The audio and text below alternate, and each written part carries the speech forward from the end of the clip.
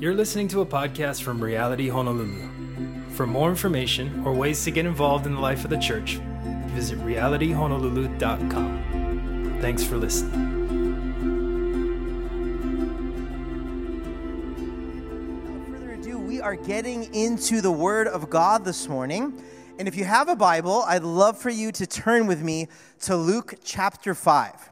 Luke 5, 1 through 11 is our text today. And if you've been with us the last several months, since January, we've been in a series titled The Miracles of Jesus. And it's a little bit different than we've done normally, because normally we teach verse by verse, chapter by chapter, through a book of the Bible, which is awesome. From time to time, we do series where we kind of pick different stories. In this case, a different miracle of Jesus each week we highlight from the Gospels, and we study it and look at it. And really, the purpose behind this series, I hope you've been blessed, because I know I have. The purpose behind this series is to get like a first-hand reminder and window into the heart of God through the person of Jesus. And my heart for us as a church is that we wouldn't just be like, wow, Jesus is so cool. I mean, I want you to say that. I want you to get that. Like, wow, Jesus is incredible. It's unbelievable. But I hope and pray that it would connect to our own life, and that we would walk away possibly more emboldened in our faith. To be like, wow, if Jesus did that then he can do that for me now. Because I think we have a hard time sometimes connecting our own life now to the gospel stories where we believe these things like, God, you're good, but that doesn't really apply to me, right? It's hard for us to actually live out these truths. And so my hope and my heart in this series, the heart behind it, is really for us to not only get a window into the heart of God through the person of Jesus, but that we would be encouraged and we'd be spurred on, and we would walk out these truths in our own lives. And so today, we are going to do kind of a fun miracle. It's a family Sunday, so I won't go too long, because there's kids and dogs and all the things in here. And we're hungry, and there's the smell of food. And it's kind of a fun one, especially for you kids in here. I think you'll like this one. I got some pictures for you today, too. But it's about Jesus and fishing. Jesus and fishing. So it's a story of Jesus on the Sea of Galilee. And it's a story about when he meets and he calls his first disciples. The first men that would follow him, a lot of them were fishermen. And our story today is from Luke 5, and it's this miraculous story about Jesus, about a bunch of fish. And so let's go ahead and read Luke 5, 1 through 11, then we'll pray and get into it. It says this: One day, as Jesus was preaching on the shore of the Sea of Galilee, great crowds pressed in on him to listen to the word of God. He noticed 2 empty boats at the water's edge, for the fishermen had left them and were washing their nets. Stepping into one of the boats, Jesus asked Simon, its owner, to push it out into the water. So he sat in the boat and taught the crowds from there. When he had finished speaking, he said to Simon, "Now go out where it is deeper and let down your nets to catch some fish." "Master," Simon replied, "we worked hard all last night and didn't catch a thing. But if you say so, I'll let the nets down again." And this time their nets were so full of fish, they began to tear. A shout for help brought their partners into the other boat, and soon both boats were filled with fish and on the verge of sinking. When Simon Peter realized what had happened, he fell to his knees before Jesus and said, "Oh Lord, please leave me. I'm such a sinful man." For he was awestruck by the number of fish they had caught, as were the others with them. His partners James and John, the sons of Zebedee, were also amazed. Jesus replied to Simon, "Don't be afraid. From now on, you'll be fishing for people." And as soon as they landed, they left everything and they followed Jesus. This is the word of the Lord. Let's pray. God, we thank you that we have your word in front of us, that you've preserved it for us, that we, some 2,000 years later, halfway across the world, have it in our own language. And God, we believe that your word is living and it's active and it's sharper than any double-edged sword. And we also believe that it's profitable for the man or woman of God to be adequately equipped for the work in front of us. That it's meant to teach us, meant to correct us, meant to rebuke us, meant to train us in righteousness. And so, God, we don't think this is just some old book. This is your word that we're reading today. And this is a true historical narrative of what happened on the shore of the Sea of Galilee some 2,000 years ago. And as distant as that may be, we pray that you would speak it that it would be really relatable to us. That Holy Spirit, you would minister to each of us how we need it to be ministered to. God, each of us are in different places. Each of us are in different stages of our walks. We have different lives, but thank you that you're able to meet us right where we're at. We pray this in Jesus' name, amen.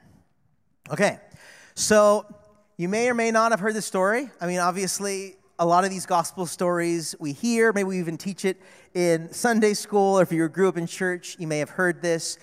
But if you can throw up the map here of the Sea of Galilee. So it's kind of hard to see, but this is modern day Israel. So that kind of sliver, that white sliver is modern day Israel.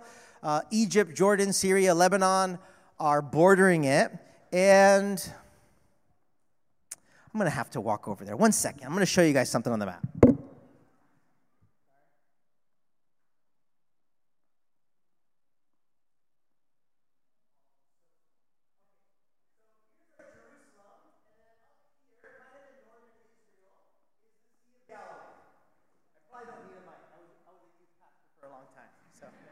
I totally don't need a mic, but for recording's sake.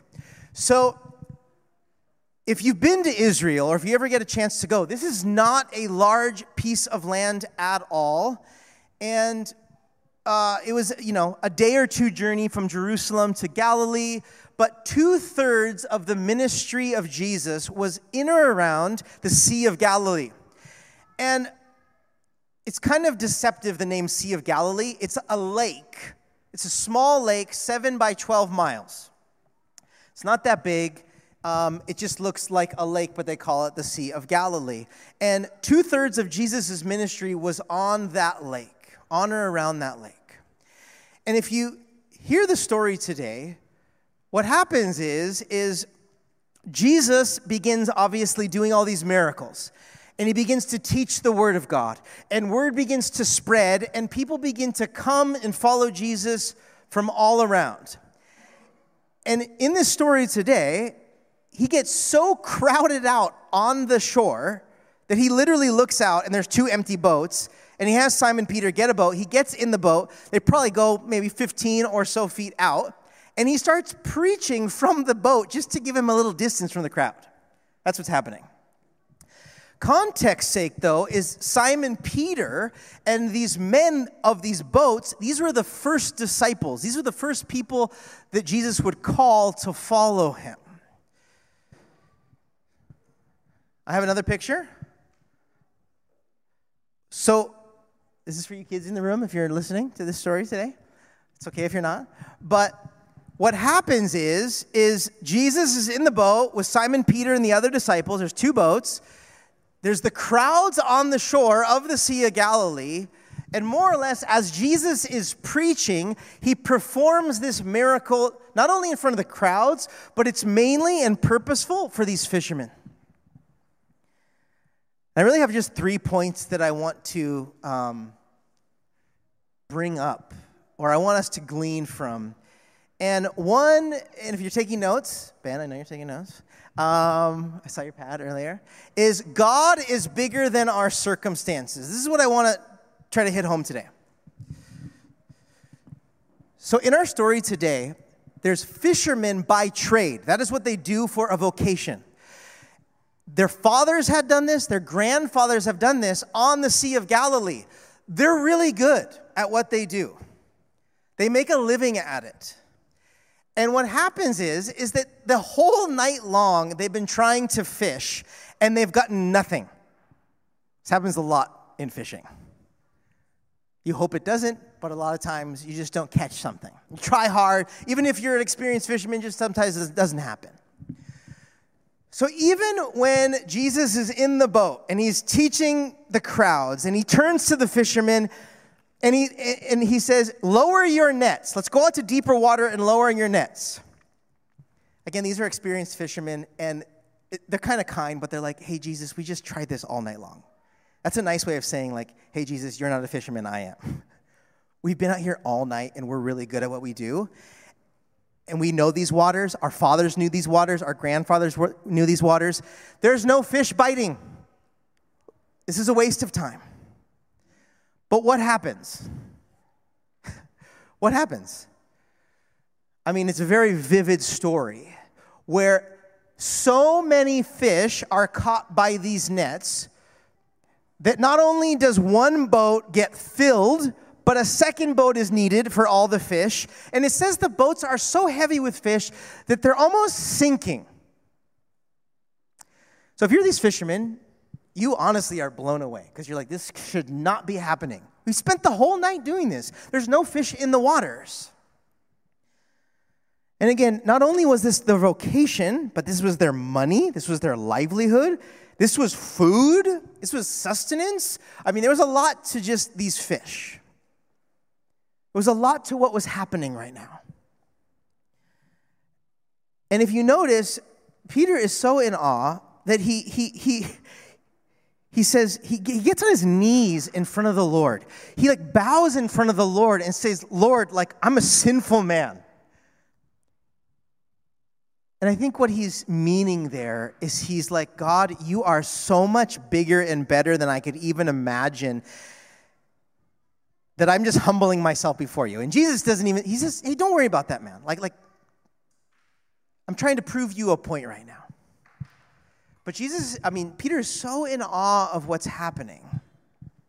He's so humbled at what's happening because he's seen that this person, Jesus, the Son of God, is bigger than the circumstances that was in front of these fishermen.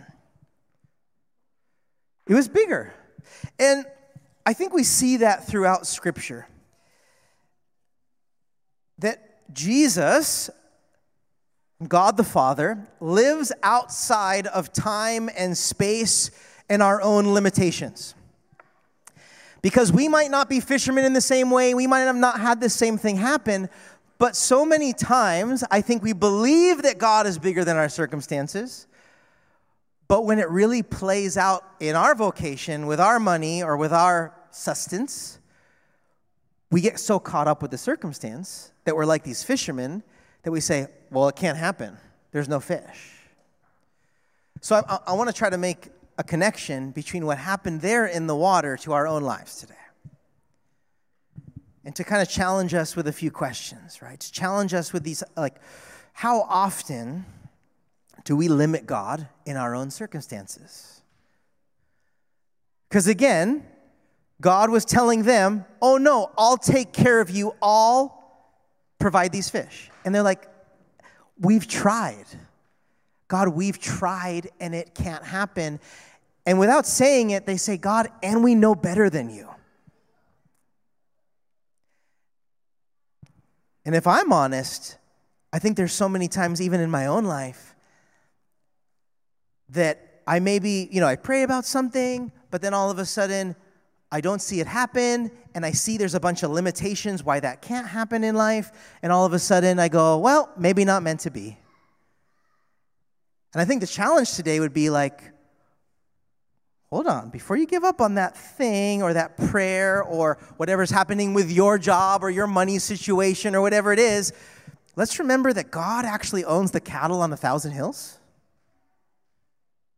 It's all his anyway. In a moment, he could change your situation. Like for these guys, they were in like kind of a bad spot. They were fishing. This was their livelihood. They caught nothing. But God was bigger than their circumstances. The second thing is, and this is true of God's character and true of our story today, is that God is able to provide all that we need. God is able to provide for us. And again, we live in such a individualistic, pull your bootstraps up, work hard, like survive type of culture, that I think trusting God for provision becomes second, third, or fourth kind of on our list, if we're honest, right? Because sometimes, right, God is so like ethereal and we can't really see him all the time, and we know he can provide, but then all of a sudden when the rubber meets the road, we just try to just provide everything on our own. And even those of us that have been walking with the Lord for decades, we know this to be true. It's one thing to believe that God can provide, but it's another thing to trust him that he can provide when it feels like, oh no, I might not have enough here. And we see in the story today, not only does God provide for the fishermen, but I'm sure he provided enough fish for the whole crowds. And we see this throughout Scripture, that God is Jehovah Jireh. He is the Lord, the provider. That's a part of his character. Just like he's Jehovah Rapha, the God, the healer. Like that's a part of his character. That's a part of who he is. God provides for his people. God does not leave his people hanging. And even in the Sermon on the Mount, Jesus would clearly say, like, if I feed the birds of the air and I clothe the lilies of the field, how much more will I provide for you? And what Jesus was doing on the Sermon on the Mount, he was connecting it to the creation story. He said that if God created everything, the plants and the animals, but he's created humanity, man and woman, in his image, how much more, if he provides for all of creation, will he provide for those that he made in his own image? What we see in our story today is another example. Like if you were going to go through Scripture, you would see over and over and over how God miraculously provides for his people when kind of all hope is lost. I don't want to take Cecia's sermon too much because she's going to be teaching on this in a few weeks. Jesus feeding the 5,000. But over and over we see this concept that God is a provider. God is a giver. God is generous in his giving to his people, and he doesn't let his people go without. Not only is God bigger than our circumstances when we feel like there's just no hope left, but God is able to provide when we feel like we're lacking. Right? When we're lacking, Paul would say to the Corinthian church, in our weakness, God's strength is actually perfected. When we're weak, he's actually made strong. God is able to provide all we need. And so the challenge I have for us, or I guess the question to challenge our life is, do we believe that? Do we believe that God cares about you enough to provide your every need? I know that can be hard depending on where you're at in life right now. Hawaii is not cheap. The world is not inexpensive. Like, it's sometimes you're in seasons where it's like, oh man, I don't know how this is all going to work. In those moments of lack or abundance, whatever it is, wherever you're at and wherever you will be, do you trust that God is your ultimate provider and that you can trust him to provide everything you need? Not only do we believe that intellectually, but do you believe that when you look at your bank account? You know it right now. I know mine right now. Do we trust that God's going to provide? What about that job you're in, or a job you don't have, or a job you're looking for? Do you trust and do you believe that God is going to provide the right space and job for you right now. Again, not only intellectually, but my hope is that we would walk that out daily. When anxiety, when worry, because we all do this. We all go, oh man, I'm getting so stressed and worried, it's not going to work out, or what's going to happen. In those moments, I want to pause. I want us to get to the place, all of us, me included, where we go, you know what? On paper, in the world's eyes, this doesn't look good. But God, you're bigger than our circumstances, and you can provide even when it feels like all hope is lost. That's what this story is saying today. These were experts at their jobs. They knew these waters. They knew what they were doing. Nothing was coming. In and of their own strength, they were failing. But when God stepped in, what did he do? He provided more than they can hope or imagine. And that's the last point. Do we trust in God's strength or our own? God's strength and not our own. To the day that you see Jesus face to face, you and I see Jesus face to face, this will be something daily that we'll need to practice. Especially those of you that are good at stuff. You've been gifted and maybe you're successful, or maybe you're just really capable. You're strong. This is going to be extra hard for you in this room that are like the CEOs, the bosses, the go-getters, because you can do a lot. God has gifted you in a lot of ways. But we can get into trouble because then all of a sudden we can just go, well, I can do this. I can do that. I can get along. I can survive. I can do this. What happens if we rely too much on our own strength is we don't need God anymore. We're not trusting God. We're not asking God. We're not relying on God, right? But throughout Scripture, we see that not only are we not supposed to do life on our own, we're not even built for it. Like, we're not even made for it. Like, it's against our design, actually, to do life on our own strength. And maybe that'll help you understand this, that actually putting ourselves under God's control, that he's in control and we're not, that he's God and we're not, that's actually like where we're supposed to live. That's the sweet spot. Hey, God, thank you for the giftings that you've given me. Thank you for the resources you've given me. But everything is a gift from you, and I submit everything I have to you, and I can't do any of this apart from your strength. If you guys practice either reading or prayer in the morning, I would suggest highly adding that posture of prayer to your morning prayers. Meaning, if you could wake up before you, don't check the phone. Don't check the phone. Don't get into the day. Maybe whether it's taking a shower, brushing your teeth, whatever it is, the first thing you do, if you just say, God, I cannot do this day without you. I submit this day to you. I want this to be yours, not on my own strength, but on your strength. Use me today. I'm telling you, it'll change you. Just have that little posture of dependency. It'll change your day. Because otherwise, what happens? Dude, I don't know about you, but the mornings are early. Kids and getting ready for the day and school drop-offs and then work and then afternoon activities and work and dinner and maybe some whatever bedtime routine, and then the days start over and over and over, and you're just trying to get by, as you know, and all of a sudden you can get into a real bad rhythm of, I'm doing everything on my own strength.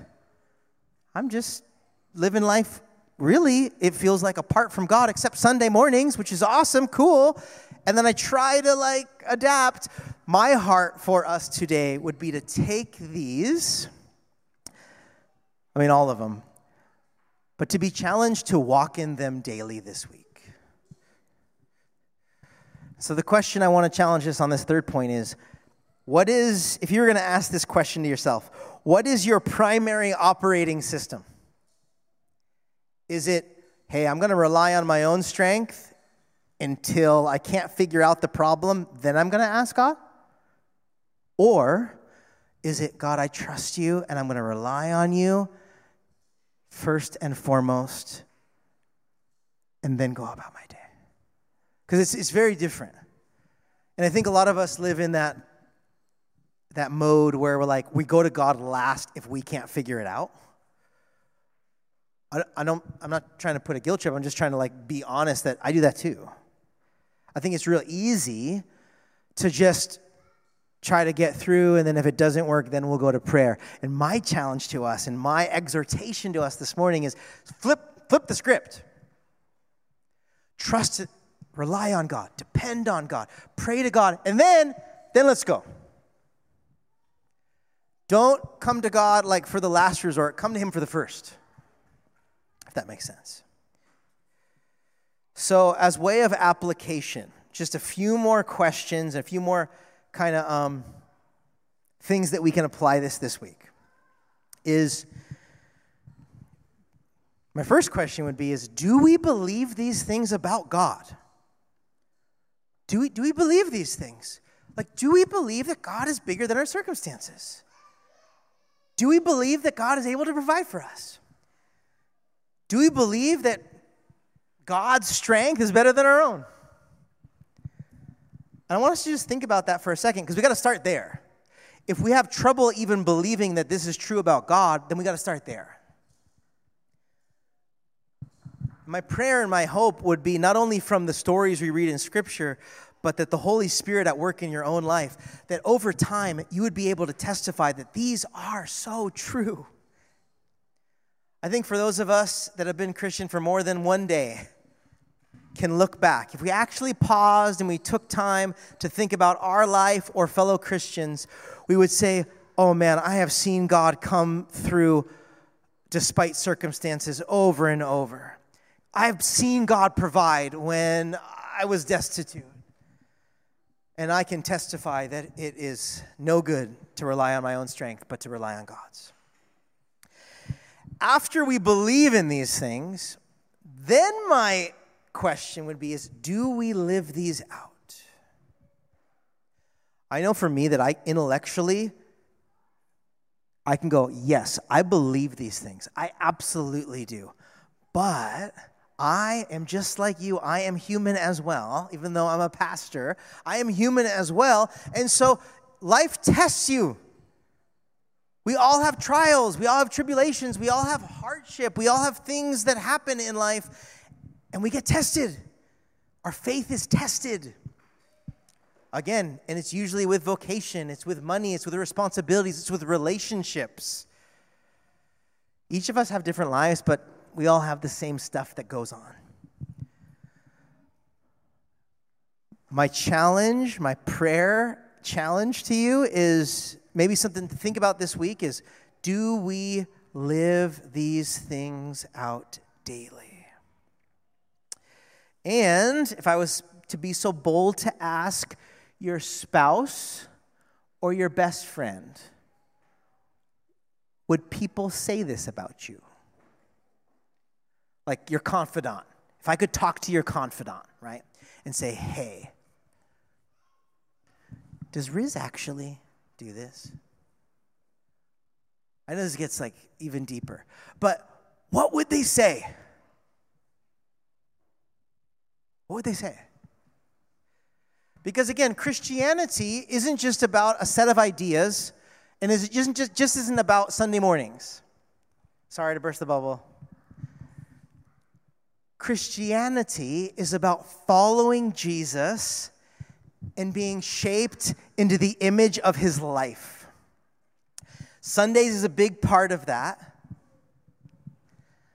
These truths that we're talking about is a big part of that. But if the truths that we believe in never impact our life and never change our life, then I think we're missing it.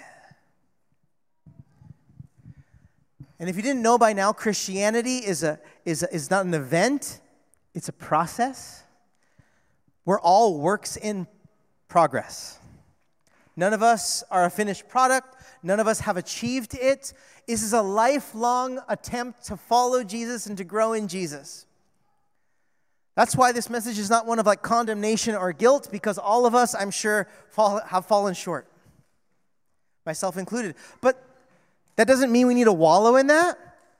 It means, oh, okay, I have room to grow. My God loves me, and he cares about me, and he wants me to live into this. So this is an opportunity for me to grow.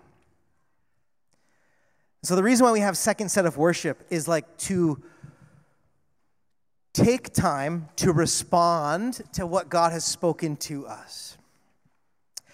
And so if you're anything like me, what I usually do, because there's kind of a lot of information and there's a lot of challenge to it, I probably take this first song just to maybe journal, maybe soak it in, maybe just dwell upon this and ask the Lord, okay, Lord, what are you trying to speak to me? Where do you want me to press in? What part of this do you want me to grow in? I want to encourage you to do that, whether it's on the carpets up here, at your tables, to really just like meditate on this. And then as worship goes on, let's continue to press in and to exalt the Lord and to dwell upon the Lord and ask the Lord for us to grow in these things. Sound good? And then we'll pray and potluck and board games. Sound good? All right, let's pray and ask the Lord to dig these truths deep down and for us to live them out. God, we thank you that even in a story as simple as fishing, there can be such rich, vivid truths that we find. And Lord, this story, like so many other stories, give us insight into your heart towards us and your character. And Lord, as a people, we need your help to grow in these areas, Lord. We don't admit that we have it all together. We don't admit that we always, do the right thing and trust you. And so, Lord, not only do we know you have a lot of grace, God, you forgive us where we haven't trusted you. Like, you're so good to put the past in the past. But thank you, Lord, that you love us enough that you want us to grow. God, thank you that you care about us enough that you want us to become more like you and live into more of the design that you've created us to live into. So, Holy Spirit, when it comes to you being bigger than circumstances or you being able to provide or us trusting in your strength rather than our own, these big, lofty ideas, I pray that you would help us to drill them down and live them out this week. We pray a blessing on these next few worship songs. We pray we would worship you for who you are and what you've done for us.